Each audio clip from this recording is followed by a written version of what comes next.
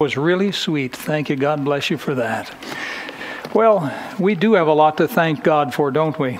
We really do. And one of our problems is that we don't stop to think of all of the things He's done for us. It's important that we be thankful people. One of the marks of the world is that they're unthankful. And one of the marks of God's people should be thankfulness. Now today, I'm going to preach a message to help prepare us for our missions conference that's coming up in just 2 weeks. And what I'd like to do is talk with you about a miracle. Everyone likes to see a miracle. And I'd like to talk with you about that. I want to talk about God's missionary mathematics. Let's begin with prayer. Our Heavenly Father, we bow once more before your heavenly throne of grace. Thank you that even from way up there, you can hear us on earth. And somehow, Lord, you can be everywhere at the same time. And so here we are in your house, and you're here with us too. Please teach our hearts today some spiritual truth. Lord, I pray every one of us would catch the significance of what we're about to talk about. Please help us get excited that we serve a risen Savior. We serve a living God. We're on the winning side. Lord, help us to live by faith and bless in Jesus' name. Amen.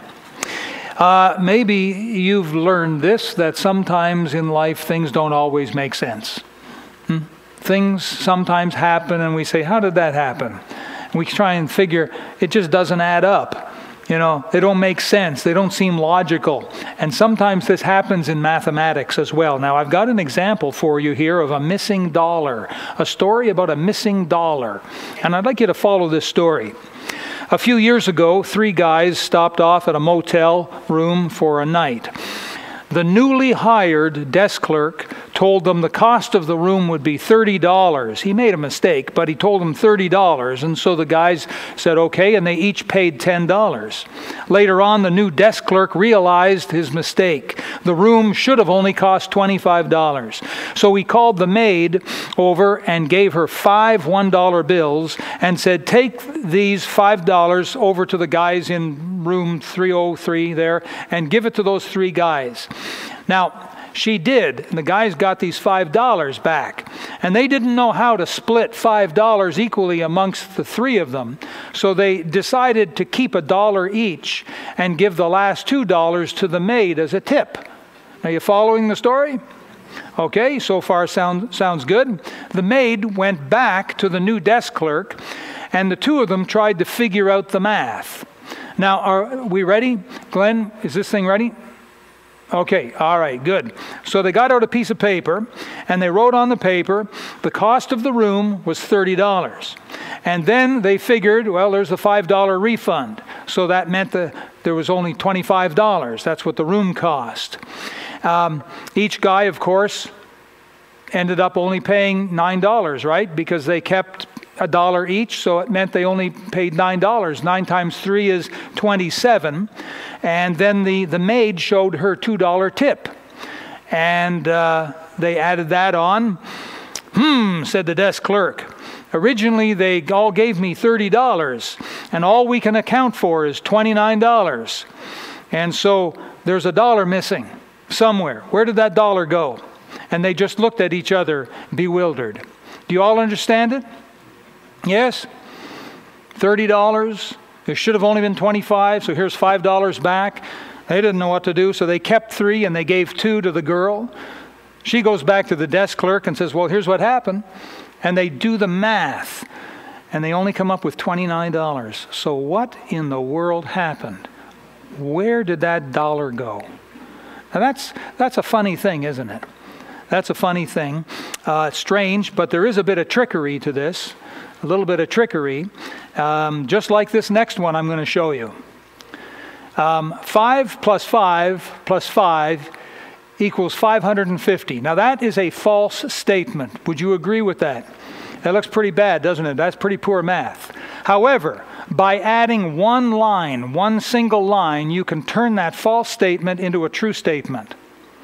Now, maybe you've seen this before, maybe you haven't, but you can show this to your friends after. How about that? So you've really learned something today coming to church, right? So I get to draw one line. So you write it out for them on a paper. You give them the pencil. Draw one line. It can be as long as you want, as short as you want. One line will turn that false statement into a true statement. And when they finally give up, you say, here's the one line. Do you understand it? That one line now changed the false statement of 5 plus 5 plus 5 into 545 plus 5 equals 550. Now, there's a little bit of trickery, of course, to all that kind of thing. And that's just fun. Oops. That's just fun. Take that away, okay? Thank you very much. What really happens, though, when God himself gets involved? In normal life, we live by normal natural laws of physics and gravity. Those are normal natural laws of life that we live by. But what happens when God gets involved with normal natural life? What happens? I'll tell you what happens. God bends his own laws. He bends his own laws of physics and nature and mathematics so that the impossible happens. When God gets involved with the normal, you have the supernatural happening. That's what happens when God gets involved. In a week and a half, we will begin our annual Faith Promise Missions Conference. It's going to start on a Wednesday. And it's all about God us seeing God do a miracle through our church. Why? So that he can send the gospel around the world. Why? So that people will get saved. That's the miracle, folks. Did you know that the Christian life begins with a miracle? Did you know that? How many here would say, I have been born again? Raise your hand if you believe you've been spiritually born again. Okay, you may put your hand down. Thank you. That was a miracle. Not that you raised your hand, but that you got born again. You say, how many times can you get born? Old Nicodemus, he was kind of posed with this. How can a man be born again? Can he go back into his mother's womb a second time and be born? No. You have to be born spiritually, a different way. And it's just as real as the physical birth, so is the spiritual birth, and that is a miracle. The Christian life begins with a miracle. The only way you can become a Christian is through the second birth, the spiritual process, and it's just as real as the physical process that got you into the world in the first place. But it's a miracle. But listen to this. God never intended for the miracle to stop. When you were born physically, your parents rejoiced, oh, he or she is born, hooray, okay, goodbye. And out they went. They left you at the hospital and you just died, right? That's not what happened. That would be a tragedy. The miracle didn't stop the day you were born. The moment you were born, it continued. And you continued to develop and grow and walk and talk and feed yourself and all kinds of things. Change the channels yourself, right? All those things. It's a continuation of that physical miracle. And just as you were born spiritually, that miracle was never intended to stop. The idea of the Christian life is a miracle, a miraculous new life. And this is what we're talking about here. That's why the Bible says the just shall live by faith. I'll tell you what, you do not need any faith to see 2 plus 2 equals 4. You don't need faith for that. But what you do need faith is for 2 plus 2 to equal 5. You'd need faith to see God turn 2 plus 2 into 5. I've never seen on paper 2 plus 2 equals 5, except if I haven't written it right. Normally, naturally, 2 plus 2 equals 4. But when God gets involved, you see, he bends the normal, natural laws that he set into place, and that's where the miracles come in. And the Christian life was meant to be a miraculous life. Now, folks, hold on here. I'm not talking about, okay, you can go out there and you can walk across the Fraser River. All right, okay, you can jump off the roof and fly like a bird and fly to the moon and back. I'm not talking any nonsense like that. I'm talking things that will bring honor and glory to God in fulfilling God's will on earth. And these things require miracles. God has set up life with normal natural laws, but when God gets involved, when we ask Him to get involved, then the miraculous happens. And I'm talking today about God's missionary mathematics. When it comes to missions, God will do the miracle through us. The supernatural miracle ability to do more, to make more, to give more, to love more. That's what God's miracles are all about. Listen, can I remind you, please, that the children of Israel coming out of Egypt had to get away from Pharaoh, and they crossed the Red Sea. The sea parted, and they went through and crossed as if it were on dry ground. And that's as real a happening, as real as anything. But how could it? The normal natural laws do not allow for such things. Maybe you say, I know, I stood on the shores of the Pacific and I raised my arms and I said, divide, and nothing happened. Yeah, but when God wants something done and God says divide, it'll divide. Because when God gets involved, He bends the normal natural laws so that miracles happen when God gets involved. And the crossing of the Red Sea, Pharaoh should have gotten those Jews and brought them back to Egypt. That's what should have happened had the normal natural laws been left alone. But God got involved and bent those laws and opened the Red Sea for them. After the Jews got through, Pharaoh said, let's get them, boys. And they tried going through. And God says, no, you won't. And He just closed the sea on top of them. And it was heaps upon heaps of dead bodies on the shore that day. Can I remind you that the walls of Jericho were built so big, so strong, so high, they were impenetrable. And listen, the walls of Jericho, those Canaanites should have been safe within those walls. God got involved and told Joshua to take people and march all around. Don't say a word, just march all around. Next day, do it again. Next day, do it again. On the seventh day, they went around 7 times. Then they all blew their trumpets and they shouted, and the walls came crashing down. That should not have happened. Those walls were built to withstand pressures and should have lasted hundreds of years. The normal natural laws were bent. Who bent them? God bent them because God got involved. God shows Himself strong when He gets involved. Can I remind you that Joshua was in pursuit of the enemy, and the sun was going down, and they weren't going to be able to get all the enemy, and so he cried out to God, and that sun stood still. That should not have happened. The normal natural laws should have meant that the bad guy escaped. That's what should have happened that day. But when God got involved, He just halted the sun. That's why we have Joshua's long day, and Joshua then and his armies pursued after the enemies and won the victory that day. You read about that in the Bible. Can I remind you that Samson was only one man? And he didn't have these Arnold Schwarzenegger arms and chest on him. He wasn't like that. He was just a normal looking man. And there were 3,000 Philistines trained, combat ready, with armor on. The normal natural laws did not prevail that day, because if they had, they would have not only caught Samson, they would have killed Samson. But God got involved. What happened? Samson won against 3,000. Unbelievable. Incredible. Can I remind you that David, as a teenager, showed up to battle Goliath, a 9-foot-6-inch giant weighing perhaps 500 pounds. You say, people, they don't live like, oh yeah. There's been freaks of nature, and we've gotten some great big giants in the past. And he was one of them. And he was a trained warrior. He knew how to fight. That's how he was raised. He was built like a Sherman tank. And there he was, standing, big, ugly, great big tower of a guy. And there's little teenage David with his slingshot. The normal natural laws, if they had prevailed that day, would have seen David barbecued, skewered there and put on a spit and roasted. And Goliath said, I'll take your head off your body. I'll feed your body to the crows. That's what should have happened. But God got involved. What happened? A teenage boy sunk a stone maybe the size of my fist deep into the forehead of that giant.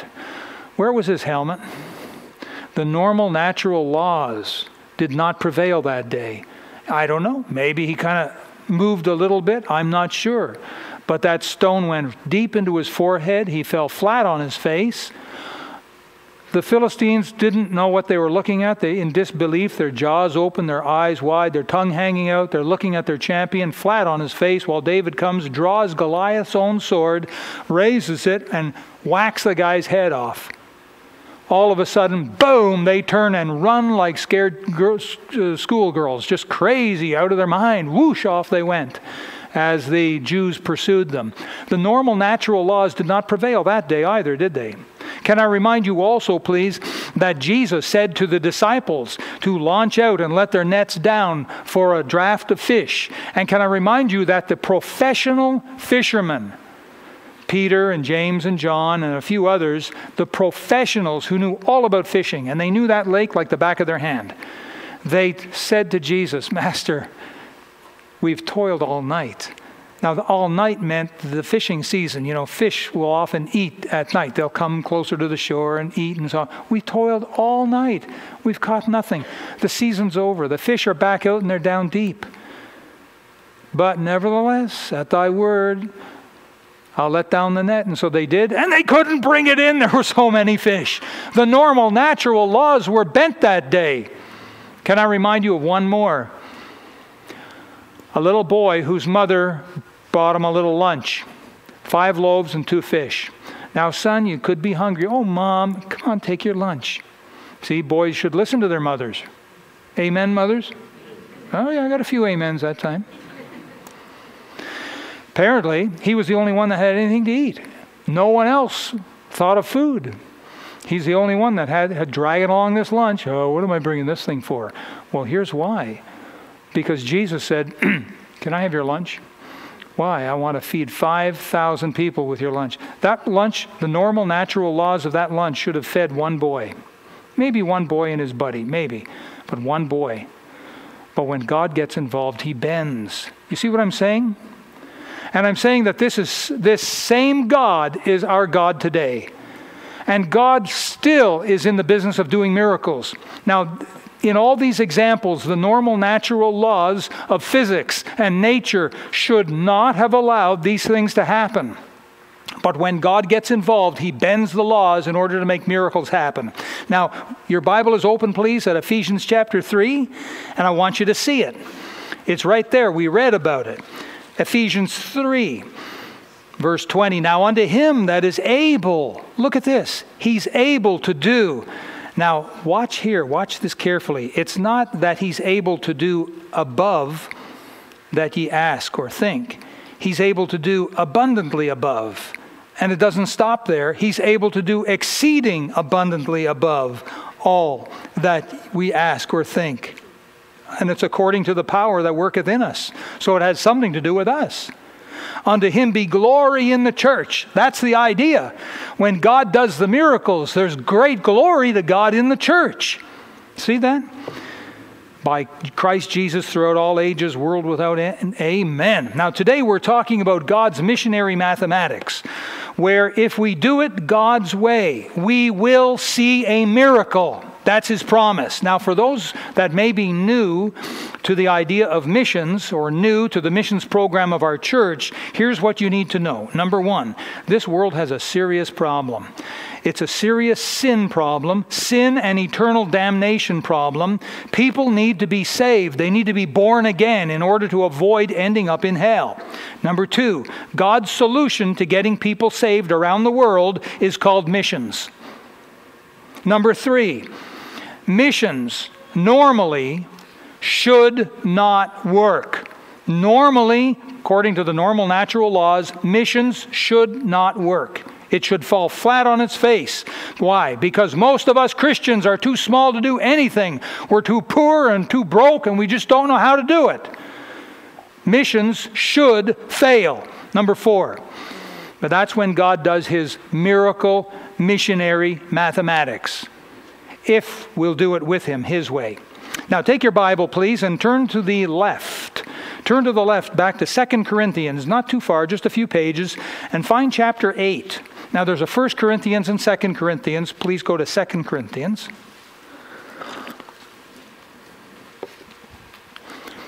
Chapter 8, if you would, please.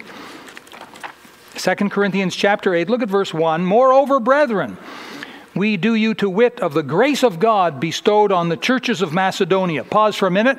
Paul writing here, he says, now you Christians there at Corinth, we want you to know this. We want you to be right up to snuff here with knowledge that the churches in Macedonia, which was another place of Asia Minor, was another geographical area, several churches there. He says, I want you to take note of the grace of God. That's the power and divine influence of God that's been in those churches.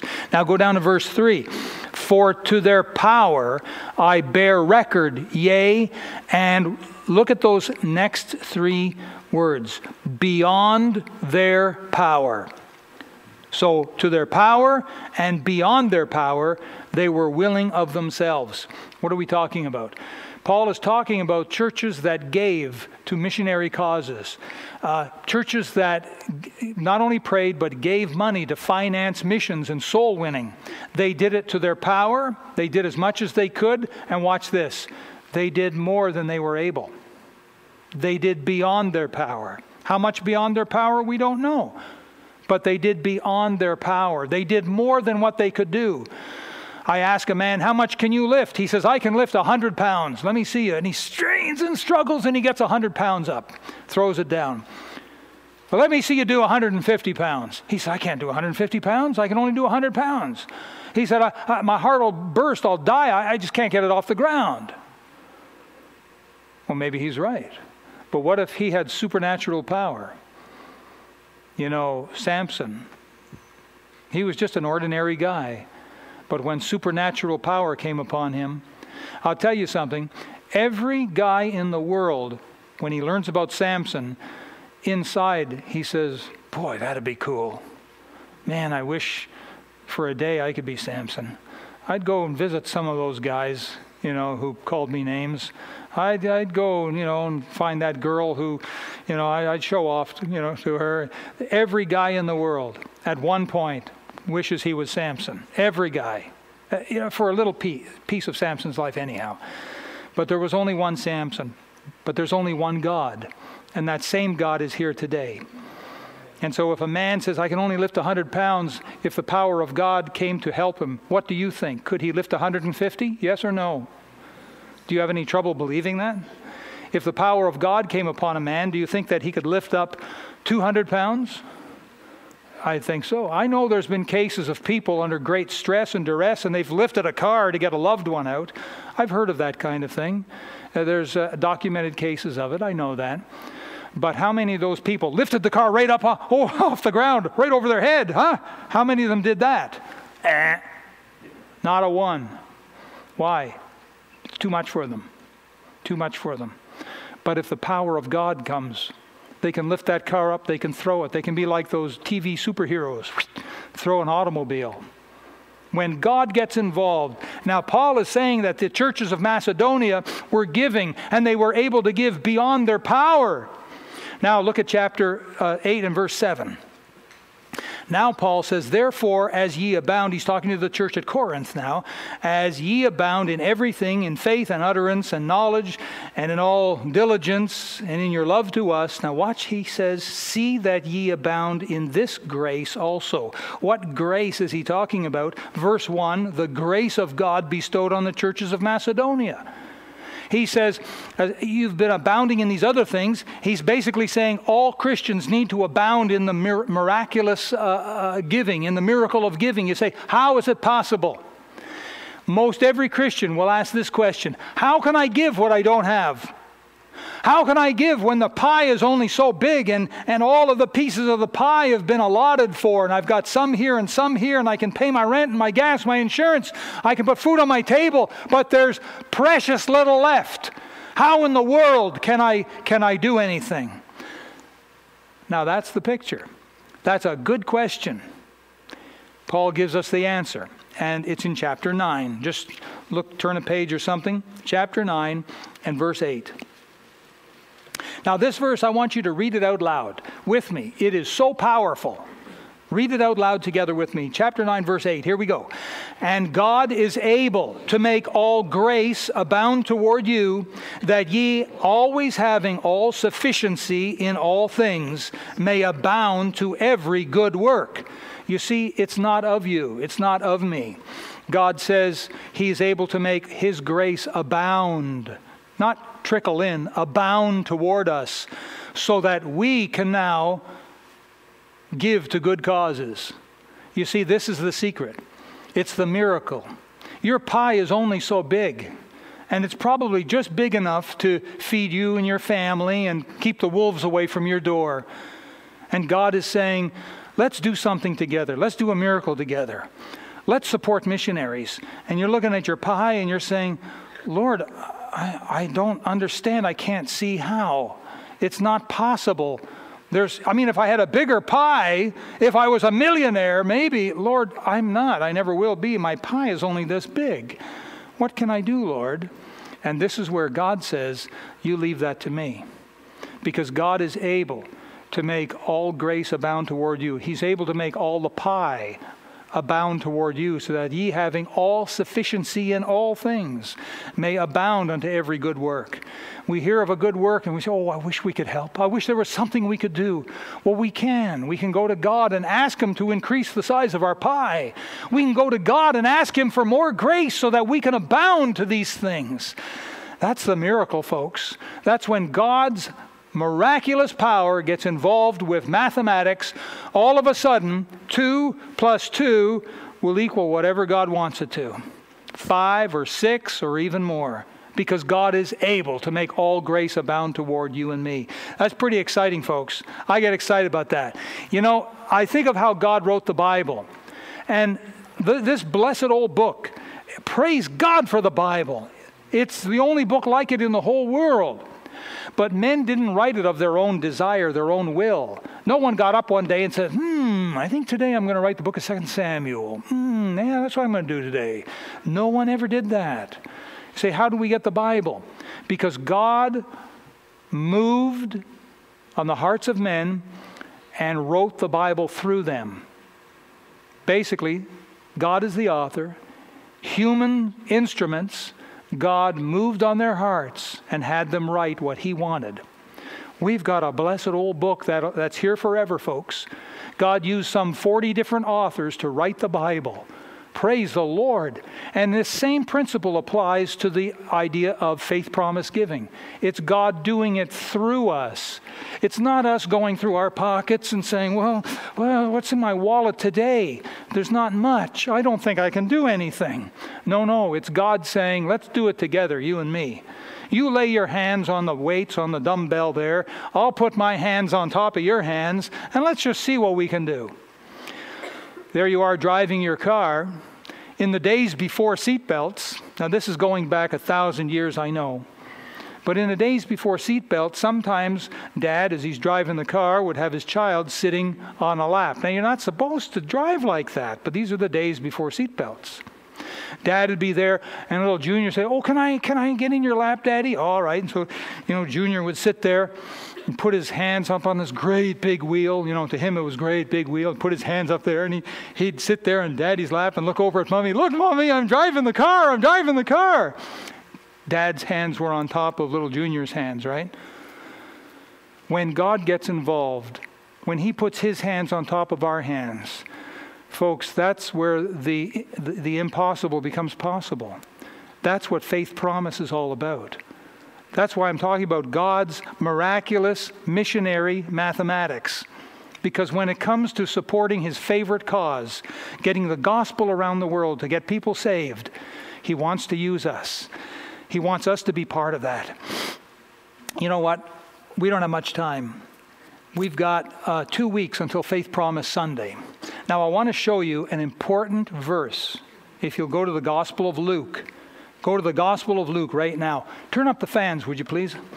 Luke chapter number 6. Luke chapter 6.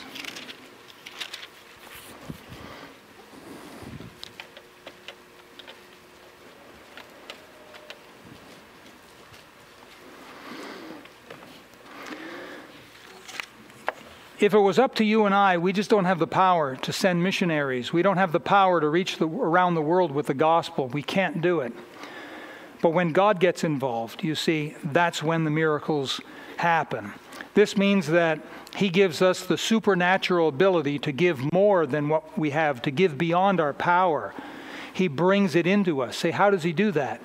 It's in Luke chapter 6, and look please at verse 38.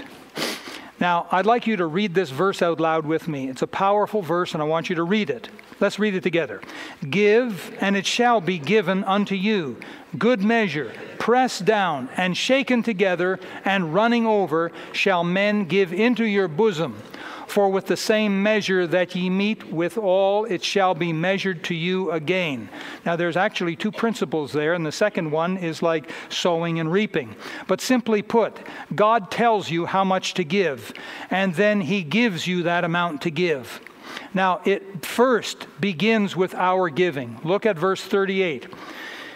Give, and it shall be given unto you. There it is there. It takes faith to do the giving.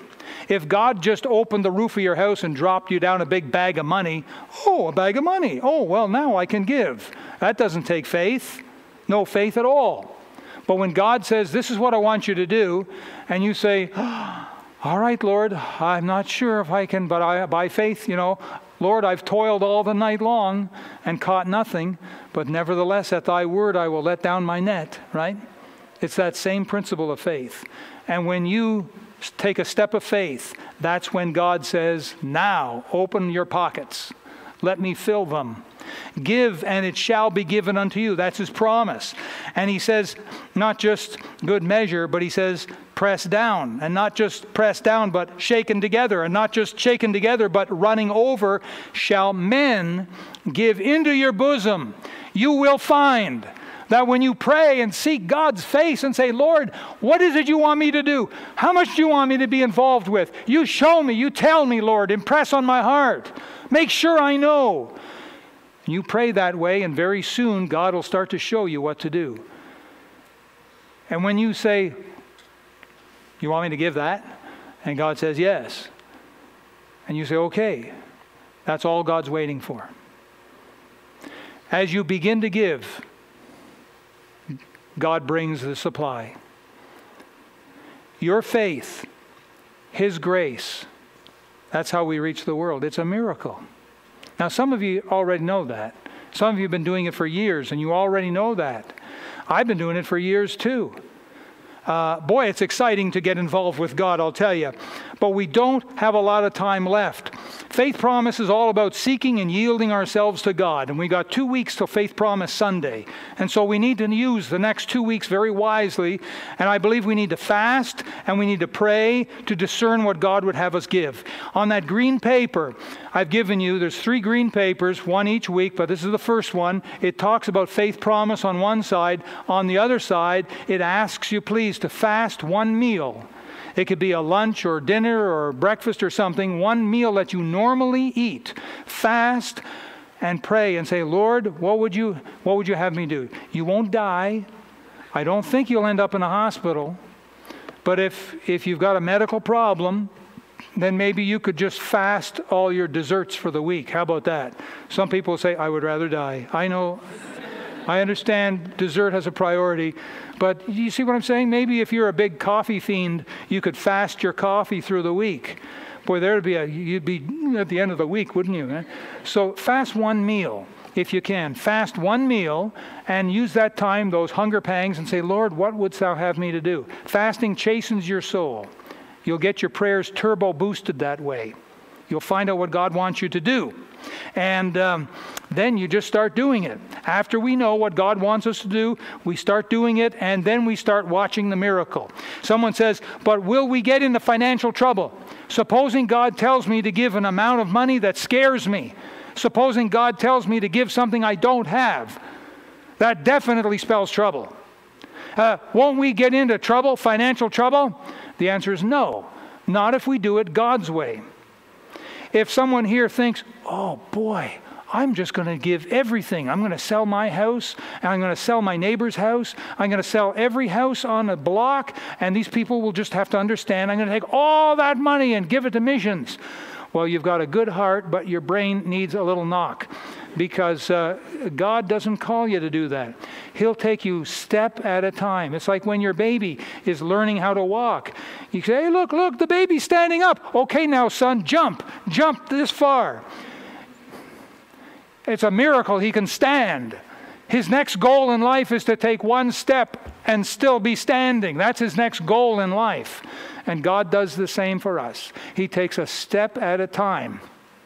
But it's important that we know what that step is. That's why we need to fast and pray. Well, God will reward our act of faith. Now, I need to remind you this. You already know it. The devil's the enemy. He is our enemy. Anything you do for God, he's going to have something to say about it. Anything. And when it comes to financing missions, Satan bitterly opposes financial missions. Why? Because he knows it means people will get saved all around the world. One of our deacons, Brother Howard, keeps track of our missionary reports. They send us letters every 3 months. And every time they report about souls being saved, he writes that down. Once a quarter, he shows us up on the screen here what's happening on the mission field. And typically, every year, from our 56 missionaries that we support, we are seeing between 1,000 and 2,000 professions of faith around the world, just from our missionaries. Satan hates that. He hates it, and he'll bitterly oppose it. That's why when you go to prayer, Satan is going to be right there and saying, would you give up? Would you just quit? You can't afford to give anything. If you give something, you're going to get yourself into trouble. These are just typical tricks the devil uses. So the devil says to you, listen, just give a tiny bit. Like, how about a nickel? You can afford, give a dime, give 10 cents, give 25 cents a month. Give 25 cents a month. That's all you can afford to do. Oh yeah? Where's the devil when you walk into McDonald's and say, I'll have 2 of those and 4 of those and 6 of these, and the bill comes up to $20 or $25, $30? You don't seem to have a problem finding the money for that. The devil never opposes that. But why is it that when it comes to the gospel and supporting missionaries that preach the gospel, the devil says, ooh, no, don't want to be crazy here. You know, ooh, maybe $1 a month. Ooh. Don't listen to that. Just give him a boot out the door. There was a rich man many years ago, and he had quite a bit. He was a farmer. And some people came to his door from the church and said, brother, he said, there's one of the families, they're very poor, they're going to have nothing for Christmas. Do you think you could give something for him? He says, I think I can. And as he's walking through his house out to the back where he's got his smokehouse there, that doesn't mean smoking. It means that they would take the meat and they would add smoke to it for flavor. As he was walking out there, he had in mind to get a real nice section of ham there to give. And as he was going, the devil said, now, you know, you've got some smaller sections there. You've got some smaller pieces of meat. You know, you don't have to go overboard. And the guy started struggling in his heart. He at first thought he would give a nice big chunk of ham as a gift, a bountiful gift to this poor family that's struggling. And the devil's saying, ooh, now just, you know, they won't know. You could just give something smaller. And he struggled with this till finally he said, devil, if you don't leave me, I'll give them the whole smokehouse. Maybe that's what you need to do. Boot that old deceiver right down the street and say, if you don't leave me alone, go back to God and say, Lord, what wouldst thou have me to do? That's what you want. You want to know what God says, not what the devil says, not what the neighbor says. You want to know what God says. And that's going to take some prayer. And it's going to maybe take a little fasting too. Because, you know, sometimes we're hard of hearing. We got to find out what God is saying. Galatians chapter 6 says, be not deceived. God is not mocked. For whatsoever a man soweth, that shall he also reap. You and I cannot expect to realize the blessings, the extra blessings of God, unless we show ourselves bountiful to Him. If we show ourselves bountiful, if we're willing, then God is willing. If we're not willing, God is not willing. I'll tell you a quick story here about a farmer and a baker. And a baker was buying a pound of butter off a farmer. And he would do this every week, buy a pound of butter. And one day he decided he'd weigh the pound of butter, make sure he's getting a pound. He put it on his weight scales. It wasn't anywhere near a pound. He was angry. And so he took the farmer to court. And the judge looked at this case and said, Mr. Farmer, what do you have to say about this? And the farmer, he says, well, I'm not sure, Your Honor. The judge asked the farmer, well, do you have any kind of measuring device? And the farmer says, well, Your Honor, I'm a very poor farmer. I don't have a lot, and I don't have any kind of fancy measuring device, but I do have a scale. The judge says, well, how do you measure a pound of butter to the baker? How do you do that? And the farmer says, well, Your Honor, long before the baker started buying a pound of butter off me, I was buying a loaf of pound bread off of him. And then one day he decided he wanted to buy a pound of butter off me. And so what I would do is I would take the pound loaf and put it in one side of the scale, and I would add enough butter till it equaled with the pound loaf, and that's the butter I would give him. Now, do you see where the problem was? That baker was so angry he was getting less than a pound. It was his own fault. God is not mocked. Whatsoever a man soweth, that shall he also reap. And that baker, he was sowing less than a pound, and he was reaping less than a pound of butter. So we can't go around blaming God if we're not seeing the extra blessings, if we ourselves are not willing to be used of God. But God changes the dynamics when it gets to supporting worldwide missions. And for this, God uses the supernatural influence. And for these people that'll get involved, He makes this promise, give and it shall be given unto you. Good measure, pressed down, shaken together, running over, shall men give into your bosoms. It's when you get involved, it's when I get involved in serving God with some finance, in supporting missionaries, that God gets involved and says, wow, now I'm going to do my part. You do your part, I'll do my part. And miracles happen.